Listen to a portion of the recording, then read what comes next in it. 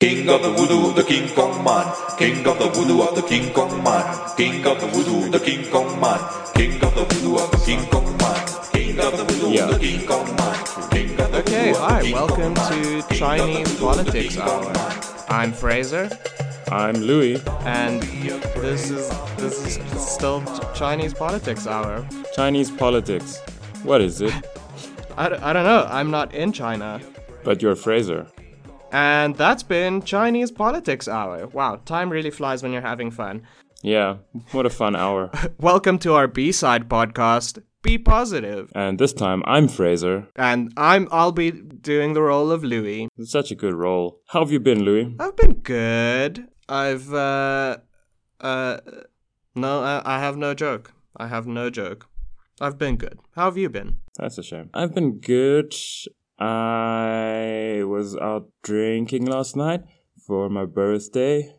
So when this releases, I'll have been birthdayed. By the way, this is going to be our Halloween episode, so it's going to be very spooky. Oh, really? Oh, God, I'm not prepared to be spooky. But you're the spook master in chief. I don't have my jack-o'-lantern. I don't have my my skeleton onesie. You don't have a skeleton don't. onesie? I'm always wearing mine, but on the inside. Skeletons, the enemy within. Yeah. Hey, we're spooky already. We mentioned skeletons. It's good. Okay, good. I hope that kind of reaches the spook quota, because the movie we're doing this week is not exactly what I'd call a scare-tacular. Yeah. We're of course doing King Kong Escapes. King of the voodoo, the King Kong man. Yeah. The second Toho film to feature the strongest being on Earth. This is also pretty special because this is the first time in our illustrious podcasting career that we're returning to a director whose film we've discussed before. Just can't seem to stay away from him. Yeah, of course, Ishiro Honda, the legendary Japanese director, who also directed Matango, the Mushroom People. Yeah, what a great movie. Do go back and listen to it. It's one of our earlier episodes, so we're still very raw. It's rated R for raw. Yeah. So the fans on Facebook, and I'm gonna call them fans because I need to, just for my own sanity. They liked the thing where I posted about kaiju-related films, and they were like, "Oh, sweet, yeah, let's do it." They didn't comment that; they just liked the post. So I was like, "Yeah, cool, absolutely. kaiju I time." am 100% in for some kaiju action. Yeah. So King Kong Escapes is a 1967 film. It's a co-production by Toho Studios and was it RKO? No, actually Rankin Bass, the TV animation house. Why did I think RKO? RKO developed the first King Kong. Okay, good. The 1933 film. Cool, yeah. So King Kong Escapes, basic premise is got a bad guy, Doctor Who, also known as Dr. Precious Ego. He has terrible teeth and he needs to mine Element X for an unnamed government. To do so, he builds Mecha Kong, who I call Gundam Kong. Yeah. And this Gundam Kong is a perfect recreation of King Kong. And he's supposed to mine the Element X because King Kong is the strongest being on Earth. And of course, if you make a Gundam of that, you end up with something that can also mine shiny rocks. Yeah, it's just too bad that they forgot to line his head with lead, even though they know that Element X is the most radioactive element on Earth, which is why they're mining it. So, what's he called? Mechanicong. His circuits get fried by the Element X Almost instantly. Yeah, so they pretty much immediately just decide like, oh, fuck it, let's just go capture the real King Kong and he can mine this crap for us. Yeah, which is weird how that wasn't their first, thing. Yeah, you know? Also just, why not use a drilling machine? Why not, just mine for it? I don't know. They played Doctor Who off as some kind of super genius, but he is quite possibly the dumbest smart person I've ever seen. Yeah, I'm not... He finds a way to build a giant robot, King Kong, but then he doesn't protect it from radiation, which is literally the only thing he designed it to do. And then he just bumbles his way from one mistake to another, and he's real stupid. I'm pretty unconvinced of his mastermind status. Yeah. But anyway, so they go catch the real King Kong and hypnotize him to mine the element X. So while all of this is happening, we're also following 3 UN soldiers? Researchers? Submariners. They seem like soldiers. Commander Carl Nelson, Lieutenant Commander Jiro Nomura, and right. Lieutenant Susan Watson. Carl Nelson has an obsession with King Kong from the legends and the stories. We don't really know why. Like, obsession to me is a very strong word because Carl Nelson has no personality. Well, he has some personality, but it's all very bad. Yeah. This film is extremely chauvinist. Oh yeah. It's also racist? Today's episode spine-crackingly sponsored by Kong's Chiropractic Clinic, located just off the M1 on Skull Island for your convenience. Kong makes short work of any spine, no matter how crooked. I used to personally suffer from intense, chronic spinal pain, but after a single session, I can't feel a thing. Kong's Chiropractic Clinic, for kaiju-sized spinal issues. Nelson, he has sketches of Kong, which I don't know where he got them from. His imagination? The old tales? I don't know, because the sketches look more realistic than actual Kong. Yeah, that's that's true. We'll definitely talk about the monster suits. But these 3 UN soldier scientist submariners are on a mission to find oil, which I didn't know that fell into the UN purview. I didn't know that armed submarines fell into the UN's thing. Pretty concerned about the UN arsenal in this film. But anyway, so their sub takes some damage and they're forced to surface for repairs. And wouldn't you know it, they surface just off the coast of Mondo Island, the legendary home of King Kong. Yeah, Mondo Island is basically Skull Island without the copyright infringement lawsuit. Exactly. And I mean, Mondo also means world, I think. Really? Yeah, it's there's a genre of exploitation films called Mondo movies, which are pretty interesting, kind of exploitative exoticism, kind of, naked African ladies, but under the guise of being documentary. That is exploitative. Yeah, it really, really is. So they are trying to study King Kong. Also, the UN just straight up believes them that they found a 60-foot gorilla. Oh yeah. I mean, why wouldn't they? Yeah, it's the most normal thing to find. This is trusted white man Colonel Nelson we're talking about. Commander Nelson. Oh, I'm sorry. Yeah, and he also he designed Mechani-Kong that Doctor Who built. Yeah, what, It's based on his... In his spare time? Why? Why would he be doing such a thing? I don't know. Why does Nelson do anything that Nelson does, I think that's the crux of our discussion today is, why Nelson? Nelson, why? Yeah, no, I think the UN needs to launch a serious internal investigation into their oil discoveries / science program. Yeah, I think the world needs to launch a serious investigation into the UN and its illicit submarine activities. Also, can I just say that the submarine, it's clearly like a plastic toy submarine, and it's got the most amount of periscopes I've seen in any submarine ever. There's 3 or 4 just in one scene, and every character has their own periscope. You've got to have periscopes, man. It's a submarine. How else are you gonna see things? But how many periscopes do you need? Right next to each other? As many as you can get. Because then you don't have the thing where... Which turns out is everyone is like, oh, let me see. No, it's my turn with the periscope. You know how childish UN soldiers can get. Yeah. Especially those darn peacekeepers we're kind of always getting into trouble. Straying. So, alright, so that happens, and then, like we said, Doctor Who goes to capture the real King Kong. He uses gas and helicopters, which, if you watched the, 2016 movie, Kong, Skull Island, helicopters don't work against Kong. But in this film, they straight up work. It's probably because Kong has got some bad cataracts. I think there might legitimately be something wrong with his eyes. Yeah, his eyes seem like dull and scratched, almost as though they were made from not entirely see-through rubber discs.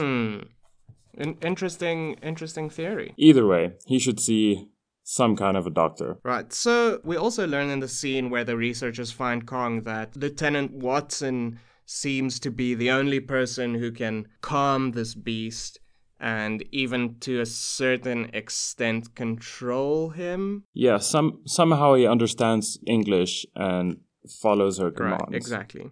So, at the same time as kidnapping Kong, the weirdest reincarnation of Doctor Who also kidnaps our scientist friends, because he knows that if something goes wrong with his hypnosis ray, he can use Lieutenant Watson to control Kong. Yeah, which is weird. There's a scene while Commander Nelson, Lieutenant Commander Nomura, and Lieutenant Watson are all at the UN briefing, and one of the member of the press corps asks Commander Nelson, why did Kong listen to Lieutenant Watson? And he's like, and this is a quote, "It's easy to understand. Kong is a male, and Miss Watson is, well, see for yourselves, gentlemen." And then they all have a chuckle and everything's funny. And I'm like, dude, that is so unbelievable and weird. It's a really strange moment because in a contemporary film, a contemporary film might include that line, but it would be to set the character who says that line up as a misogynistic douchebag. Yeah. Whereas in this case, the idea is that the audience watches that and goes, oh yeah, buddy, I see what you mean. I getcha. King Kong likes the tiny woman? That's weird also, because that's very much like implying an interspecies attraction. I mean, at minimum, it sets up a situation that is biologically impossible. Yeah. Besides the fact that Kong himself is biologically impossible. Yeah, of course. I mean, yeah, we pretty much have to suspend our disbelief throughout this film. Yeah. Doctor Who, then, he hypnotizes Kong. Kong starts mining with his sick earphones. He falls asleep because radiation poisoning sets in really quick. And then he sort of breaks the hypnotic spell. Yeah, and this is, I guess, where the promise of the film really starts to pay off, because Kong escapes and starts swimming to Japan for some reason. And Doctor Who sets Mechanicong on the path after him, which sets up, of course, the climactic battle on top of Tokyo Tower. Which was a very anticlimactic fight. Yeah! Because when we're introduced to Kong, he's kicking an ass a minute. He fights Gorosaurus, T-Rex looking thing that mainly specializes in a double dropkick. And then he fights a giant water snake. He's a badass. But then he fights Mechanicong, and they're just sort of climbing Tokyo Tower, and they're just sort of kicking at each other and slap fighting. And then eventually Madame Piranha, or Madame X, or whatever you want to call her, who is the secretive government liaison that is backing Doctor Who in his nefarious plot. Then she just pulls the plug and defeats Mechanicong. Every time you say Doctor Who, I can't help it. I just think of David Tennant, and it makes this film really funny. Yeah, I like to imagine this Doctor Who as Peter Capaldi. I'd love to see this Doctor Who as Peter Capaldi as his role in The Thick of It, which is, by the way, an incredible sitcom that you have to watch. Okay, yeah, so that's basically the movie. Kong goes home to his island. Everyone's safe, I guess. And that's it. that's the thing. Yeah, we can all go Good. home. Excellent. I am at home, but I can Yeah, leave me and come too. back. Yeah, I guess. Sounds like work, though.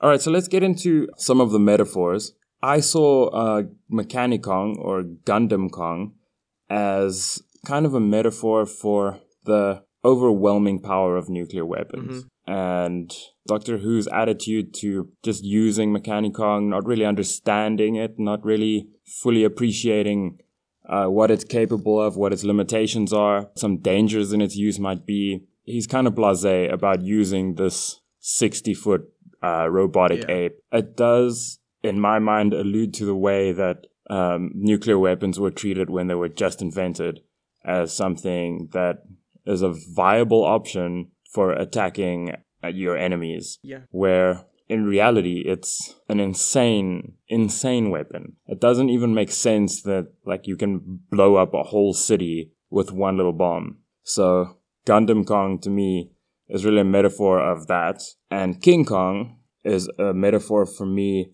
of sort of the natural order and sort of nature's vengeance. Because, you know, if you drop too many nuclear weapons, the mythical nuclear winter will fall. And that's basically nature kicking us out. Yeah, I mean, if there's one theme that this film really sets up, it is that, you know, nature versus science gone awry narrative. Yeah. I think most kaiju films have something to do with nuclear power. So it's interesting that this film is a American-Japanese co-production, of course, because their relationship with nuclear weapons is, shall we say, contentious? We shall. And of course, Doctor Who and Madame Piranha's whole raison d'etre is to find more Element X to create more weapon. Which is strange because then Madam X doesn't want Gundam Kong and King Kong to fight in Tokyo because of the loss of civilian life, but she's actively pursuing doomsday weapons. Yeah, it's like she kind of, when she's confronted with the reality of her own ideas of violence, she shrinks back and I guess changes her mind. Yeah, it's very strange. It's not very clear. At times, she is played off as this powerful government figure, and at other times, she's played off as this nuisance, you know, that someone who doesn't have any power,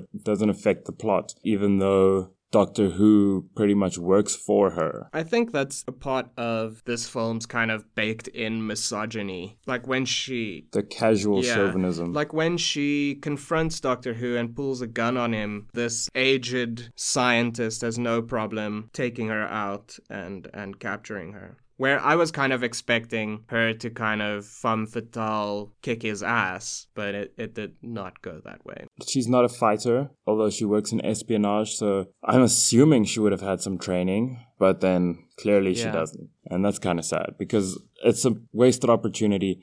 But we live in a time where we've seen seriously badass female spy films, so we have the benefit of that. Like Black Widow in the Marvel films, she is definitely like the most badass spy in probably any film. And then now with Atomic Blonde by Charlize Theron, which I haven't seen, but I'm looking forward to watching it because, man, it looks badass. It's like John Wick, but with Charlize Theron. Cool. Shout out to our homegirl, Charlize from Benoni. Yeah. Yeah, so I think that's pretty interesting to see how those kinds of audience expectations have shifted, you know, in the intervening decades. Yeah, thankfully, because the human characters were so boring. So boring in this film. I was just sitting there very tempted to fast forward through the dialogue just to get to more Kong fights, but I didn't. Absolutely. Because I have to do a podcast on it, so I need to know things. That's right, folks. We watch these movies, so you don't have to. To get back to your point on Kong as force of nature standing against, I guess, this mechanical greed, I suppose, of Doctor Who's. There's a great scene while they're trying to kidnap him and they're dropping ether bombs on him, where Kong rips up a tree to kind of try and use as a bat to swat away the helicopters. Yeah. And there's a kind of a tragic moment where he's overwhelmed by the chemicals and he just drops the tree and collapses. I was expecting them to have a bit more of a tough time defeating Kong. Do you think they'd be able to kidnap you with some helicopters and some ether bombs? Man, they could just give me some ether, and then I'd just knock myself out.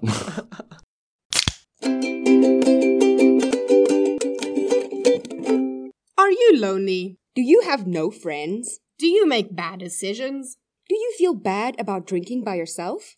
Do you feel bad about feeling bad? Do you listen in on other people's conversations? Do you ever look in the mirror and think, I'm one kooky sack of organs? If so, grab a beer and listen to generally kooky people, because we might be talking about you. Or cult leaders. Or serial killers. Or dumb judges. Or narcissistic jugglers. Or people who wear socks on their hands. Or flat earthers. Or people who move to China. Or hillbilly housewives. Or people who fall in love with buildings. Or people who pretend to be dogs. Or Hitler. Or Hitler's gran.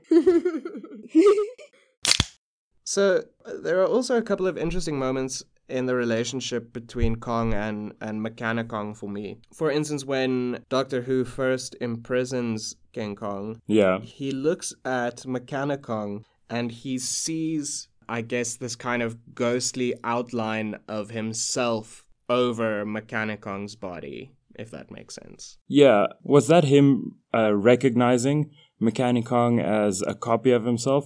Or was that Kong's deep-seated depression at being the last of his kind? Right, that's what I was also wondering, like whether Kong feels a sense of kinship with Mechani-Kong, and a tragically unrequited kinship. Yeah, it's like the classic experiment with the monkeys preferring the cloth mother as opposed to the wire mother with food.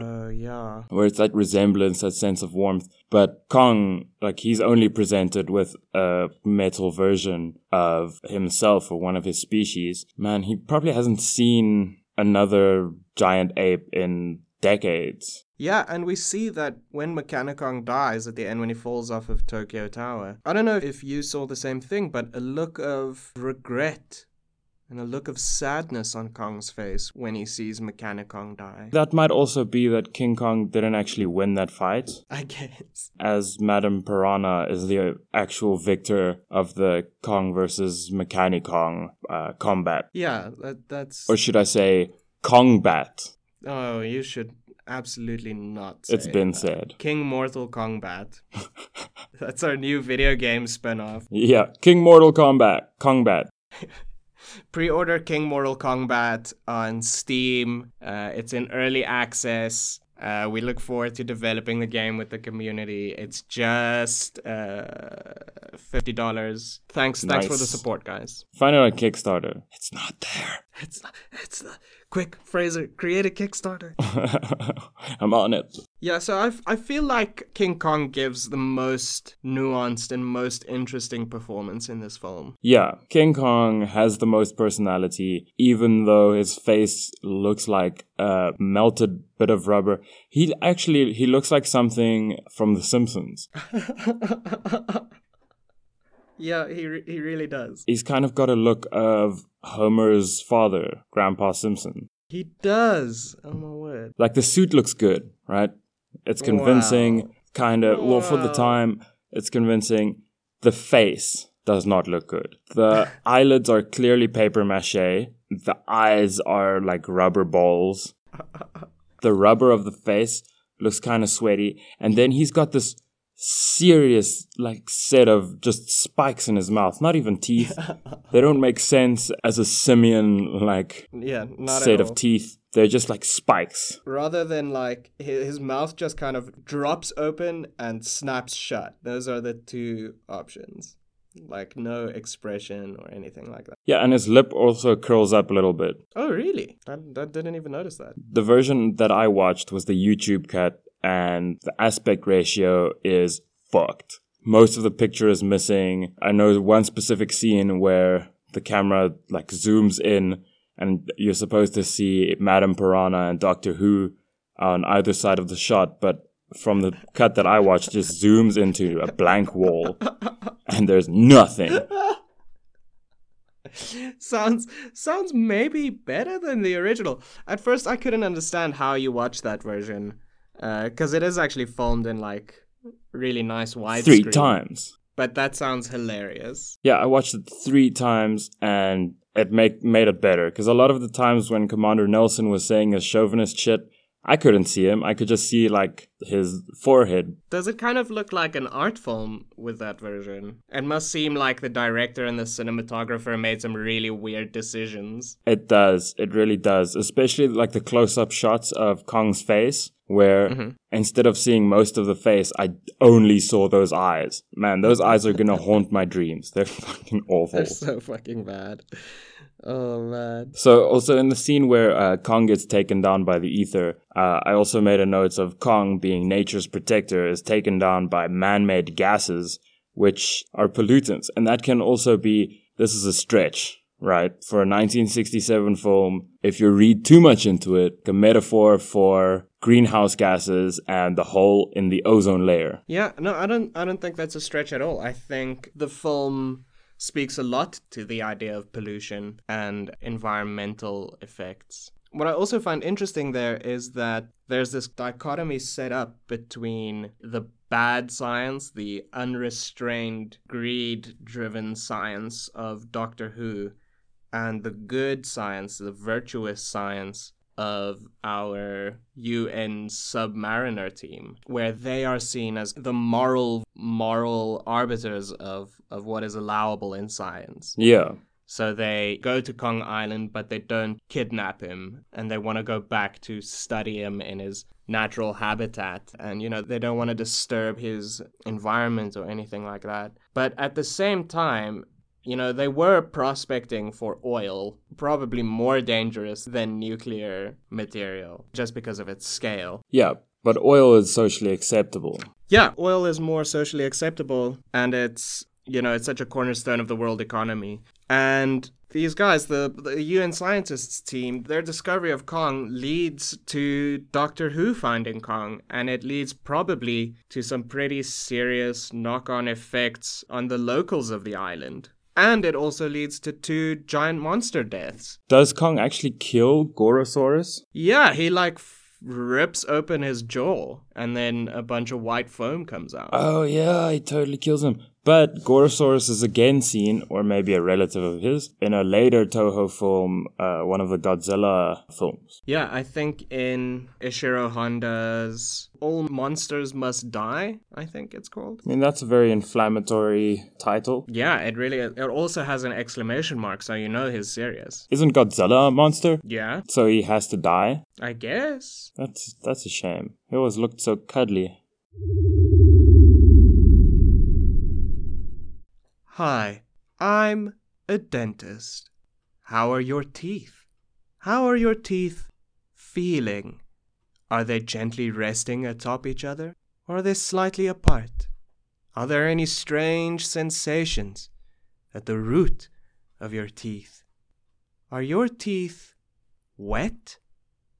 Are your teeth sticky or textured?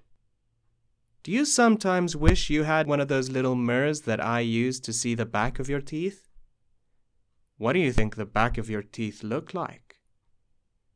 Anyway, I'm a dentist. I'm sure it's nothing to worry about.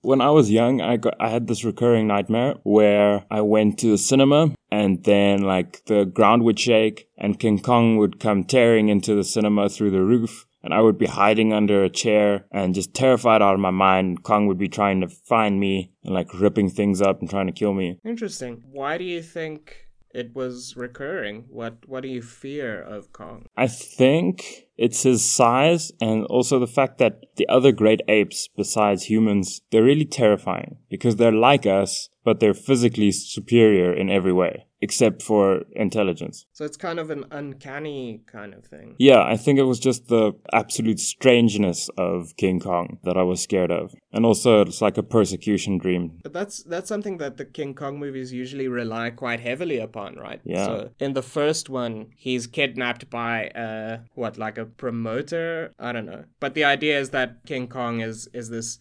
fascinating exotic being to be put on display, for entertainment. Yeah. And most King Kong movies have featured something like that.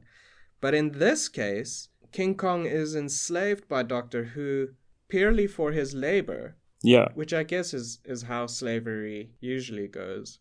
But I find it quite interesting that the exoticism of Kong isn't that hard hit in this film. He's accepted as a known quantity. This obviously in the world where mushroom people are real, and also Godzilla is a recurring natural disaster. He's like El Nino. Yeah, he comes about every couple of months, smashes things, fights a monster. Good times, family fun. Do you think Toho Tokyo has a booming monster insurance industry? They really have to.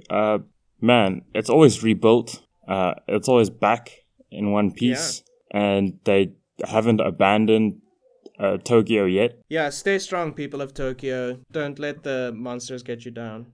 People of Tohokyo. Tohokyo. Yeah, in the end, the sexist narrative of the film is reinforced again when it's only Watson's fragile femininity that can assuage the beast. Yeah. And snap him out of his hypnosis. I don't like her character, and that's mainly because of the way it was written. She never takes any initiative. She's constantly belittled. She's constantly, told what to do. And she just kind of goes along with it. It's clearly a male's idea of what a woman should be. It's always been strange to me that culturally males feel the need to do that. Like when males are writing, it's strange to me that they feel the need to write specifically one-dimensional female characters. To me, it would be more logical just to write well-rounded characters so that the story is better instead of just having a few well-rounded males and a one-dimensional female just as background. Yeah, you would think so, right? But I guess it's a part of reinforcing those kinds of cultural ideas and ideologies. Pop culture always goes towards reinforcing kind of like bad elements of a culture. It's as if these writers think that women are somehow different, inherently, rather than just thinking that women have different experiences. So instead of just writing a person who's had some specific experiences, they're trying to write women. And of course, they have no idea what they're talking about. Just imagine if the tables were turned. Someone's like, man, I don't know how to write men. How do you... What do they want? What do they need? What's a man like? Put him in some sexy rugby shorts. The shorter the better. Let's see some of that sexy thigh. And I mean, this seems like a pretty far off problem when you see the kind of sexism in King Kong Escapes. But as recent Harvey Weinstein related things have started coming out, you really realize that sexism is such an endemic problem in, well, the entertainment industry, but also in pretty much everything everywhere all the time. So I also made a note here that Kong's true enemy in this film and in the future will be radiation poisoning and cancer. Yeah, Kong is... Oh god, he's gonna have to go for chemo. Yeah, because he smashes through that Element X and a lot of the Element X gets pulverized and like little dust particles go everywhere. And he's definitely breathing those things in. I can only imagine the tumors growing within his mushy rubber body. Maybe that's what we need, a King Kong cancer drama. Yeah, where there are no monster fights. It's just King Kong fighting cancer. And a whole team of oncologists just freaking out. They have to make a special hospital bed for Kong. And they fly around in helicopters and they have to send someone into Kong's lungs. Yeah, they have to rappel into surgery. That would be great. I want to watch that movie. I want to see this movie now. It's like the Logan of King Kong movies. We're gonna make it real. We're gonna make it serious, and we're gonna make it sad. R-rated. But one thing I'd like to keep from the old Kong movies are the models and the suits. As usual, Toho's suitmation and use of miniatures does not disappoint. The models are great, and the suit is also very cool. One of the major problems I had with the suit, and I also read about it online, other people noticed the same thing, is that when Kong gets into the water, the arms get wet. They sort of hang onto the actor's scrawny arms. So Kong goes from this buff gorilla to having these flabby, scrawny arms in seconds. The reason why they did that, obviously, is because too much padding would weigh the actor down and he would drown. Right, yeah. Yeah, we realized that Kong is actually very skinny. All of that bulk is just fur. Yeah, he's actually just a fuzzy, friendly guy who likes the ladies. Oh, God. What is it with King Kong? I mean, even in the original, you know, the line, "'Twas beauty killed the beast." But, like, what is it with Kong's obsession with human women? Does that imply that Kong is somehow a part of this imagined inability for males to control themselves around women, which then obviously leads to victim blaming for victims of sexual assaults? Because Kong is portrayed as man's wild nature. Yeah, and I think, especially in the earlier Kong films, there's also an element of Kong being specifically a black man who's, you know, coming for the white women. So there's this kind of, you know, racist legacy of the film that's pretty hard to get away from. Yeah, I feel like they're doing a good job with the latest Kong films, sort of separating themselves from that legacy. But it was still fresh during the production of this film. Yeah. And yeah, no, this film is very weird. It's offensive, but it is good fun. And if you just don't pay attention to the dialogue and the human element, it is just a fun romp. You get some kaiju related violence, which is always fun. Yeah. Every time I watch one of these old Toho films, even the newer ones, I'm always like, dude, how can I become a suitmation actor? Dude, that's my biggest takeaway from this film, is that I have found your perfect career. Right? You need to become a kaiju actor. Of course. I mean, I'm quite big already. Yeah, you're big. You move well. Yes. You can express with your body. Yeah. And you're not comfortable with having your face filmed. I am actually comfortable with having my face filmed. You remember that documentary series I presented? Just as I said it. I remember. Yeah. I remember. This would be amazing. Like, I would love doing this. Actually, can we start a Facebook petition, and if we get a certain amount of likes, you have to do a kaiju, like a King Kong audition tape? I will 100% do that. So, Louis, I feel like I've said what I wanted to say about King Kong escapes. The only other thing that I want to mention is that, oh boy, do I love that 60s spy gadget shit. Yeah. I just love that. Yeah, dude. And what I noticed about Toho films is that there's always like a element of like mad science, and it's always just wall panels with flashing lights. Yeah, it would be. So let's do a rating. Okay.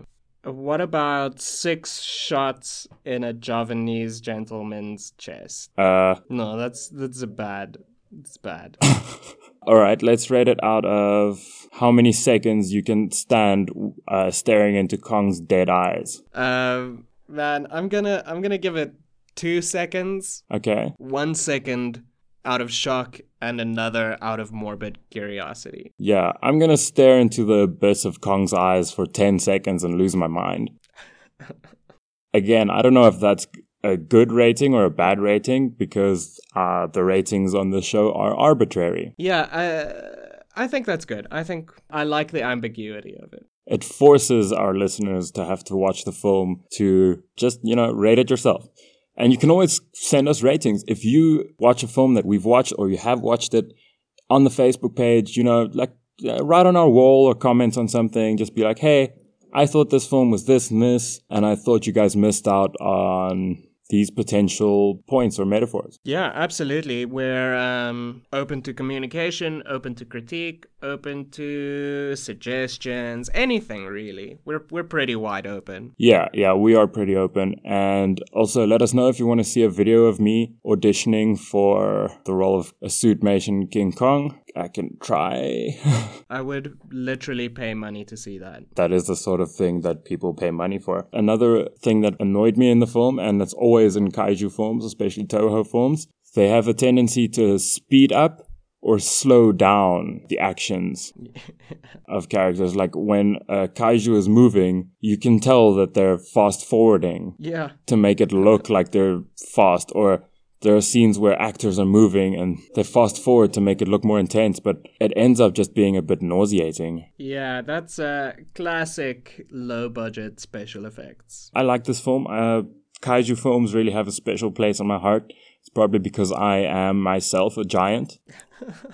So this will be our extra spooky Halloween episode. Happy Halloween to all of you. Hopefully we don't have another month between episodes releasing. I do apologize about the unexpected hiatus. Yeah, no, we'll try and be more regular. Yeah, we'll keep on. We'll eat fiber. We'll in the future. We'll be positive. Yeah, so thank you so much for listening, and remember, racism, that's spooky. But in a bad way. Yeah, of course. You stay scary.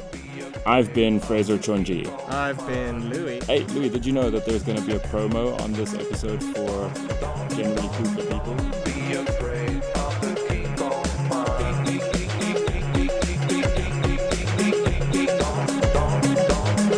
Be afraid of the King Kong Man.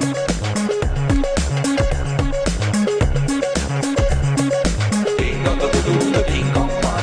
King of the voodoo of the King Kong Man. King of the voodoo, the King Kong Man. King of the voodoo of the King Kong Man. King of the voodoo, the King Kong Man. King of the voodoo of the King Kong Man. King of the voodoo, the King Kong Man. King of the voodoo of the King Kong Man. King of the voodoo, the King Kong Man. King